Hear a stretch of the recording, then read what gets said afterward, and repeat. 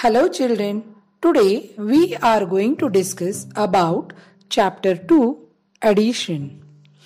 Till now in grade 2 you have learnt about addition of two-digit numbers without and with regrouping. Addition of three-digit numbers without and with regrouping. Now in grade 3 we are going to learn about addition of four-digit numbers without and with regrouping. So let's see what is addition.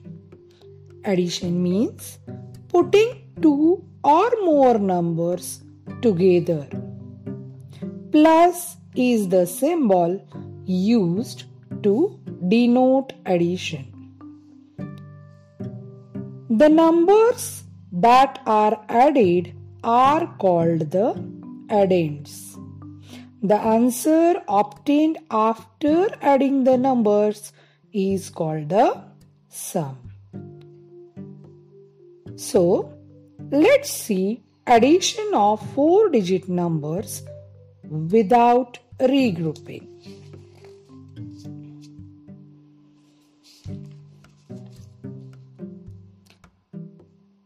Step 1. Arrange the numbers in columns as per their place values, one below the other. Step 2. Add the ones. Step 3. Add the tens. Step 4. Add the hundreds. And step 5.